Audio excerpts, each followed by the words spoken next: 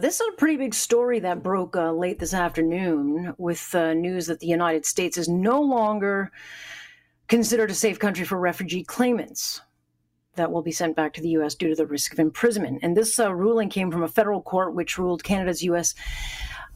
Safe Third Country Agreement is actually unconstitutional. And it's based on a case brought forward by a number of different groups who had argued on behalf of those crossing illegally at places like Roxham Road. And the argument was, that by returning ineligible refugee claimants to the U.S., that Canada was exposing them to risks, which would include detention and eventual deportation to countries where they could face harm. And I got to say, when I saw the ruling, I was a bit surprised by it because there are real political implications to it. Let's bring in Gidi Mammon. Of course, he is an immigration lawyer. He joins us now. Good to have you, Gidi. Hey, Alex, how are you? What was your reaction when you saw this ruling come down? Well, it's taken a while. I mean, when the Safe Third Country Agreement was first announced, I just thought that it would be struck down very quickly because when people come knocking on the door for, to make an asylum claim here in Canada, we have an obligation to deal with it. We can't just simply turn it over to the United States and say, here, it's your problem. Interestingly enough, it avoided previous challenges. But now, 16, 17 years later, it finally has come down. And it has tremendous implications for our relationship with the United States. All right. And this comes out of, all the debate around those crossing and started to cross when Donald Trump started his presidency, and they started crossing through areas that were illegal crossing points. They're not official border entry points. We're not talking about refugees who land at the airport at official points. Right. The argument and the debate of this really started with the Roxham crossings, which I think we've had up to, 60 or 70,000 by now. But in her ruling, Justice McDonald said that the agreement, which stops people from entering Canada or the U.S. at official Canada border crossings and asking for asylum, violates the section of the Charter guaranteeing the right to life, liberty, and security of the person. But the entry at Roxham's not a legal entry point. Right. It's kind of hard to understand what's happened here. When the United States and Canada entered into this agreement, they were enforcing the border between points of entry.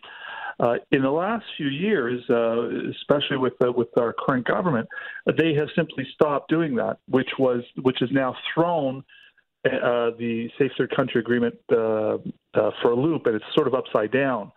Because at that time, the two countries were saying, look, we want to prevent people taking two kicks at the can. So if somebody arrives in the United States, we don't want them to have a chance here, and then if they get refused to go to Canada, and vice versa.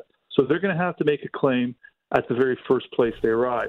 But then they had a problem. They said, well, we have to know for sure that they came from your country so they can turn you back. So this only applied to the controlled ports of entry. So if somebody snuck through the fence, they'd have no idea if they came from the United States or from somewhere else. So they didn't apply the agreement to places between the 2 points. And so what happened, they said, well, maybe only a couple of people are going to sneak by anyway, so it's not a big deal.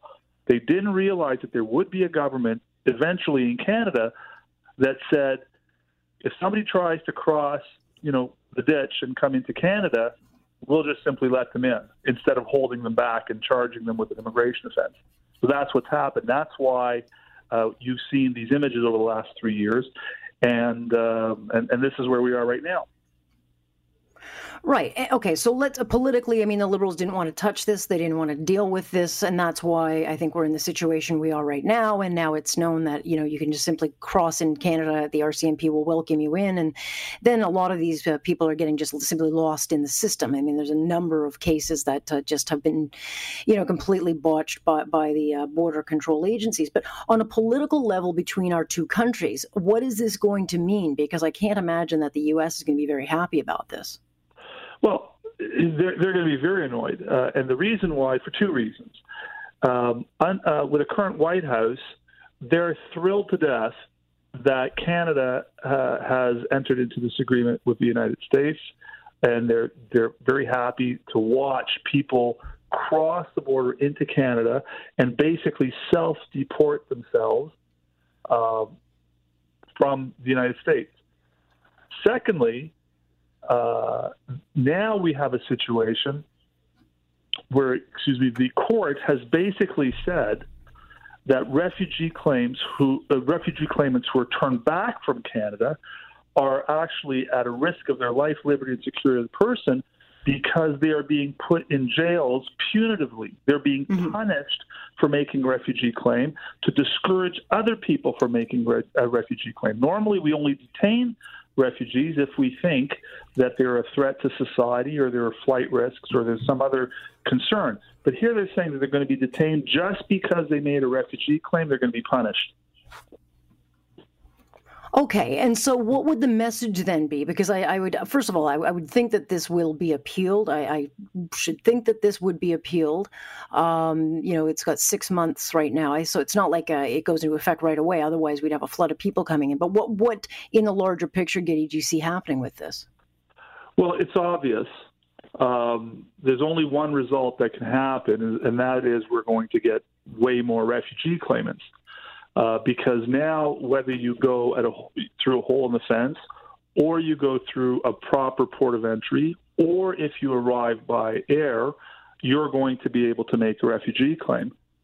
So there is going to be an increased opportunity for those in the United States to come to Canada and make the claim here, especially when they hear from the news or whatever that the federal court has decided, the Canadian federal court has decided that the United States system is so harsh that we feel that we have to sort of take the Constitution outside of our border and apply it basically to protect those refugees who are not even on Canadian soil anymore.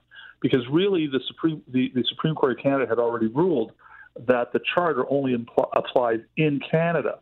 But this judge found a way to avoid that and say, well, we know what happens when they come to the Canadian border. And she made a point that all the litigants had actually, at one time at least, been physically in Canada, that the second that we turn them back to the United States, there are consequences that flow immediately. So she was able to apply the Charter to their scenarios. So good for the lawyers who represented the applicants, because that was, I think, a pretty big, fence to climb, but they did it successfully. And now we're going to see, if you're not happy with the numbers of refugee claimants that are coming now, you're going to see a lot more, that's for sure. Sorry, that is my 7-year-old jumping into the conversation, Giddy. But what does it mean then, though, between official border crossings? Because there are authentic refugee, claimants, no question about it. They go through the proper channels, but there are those who are taking advantage of the system and jumping the queue by coming across in these illegal border crossings. So, if you're appealing this case, what would the grounds be? Well, the first thing is the application of the Charter, whether or not the Charter applies.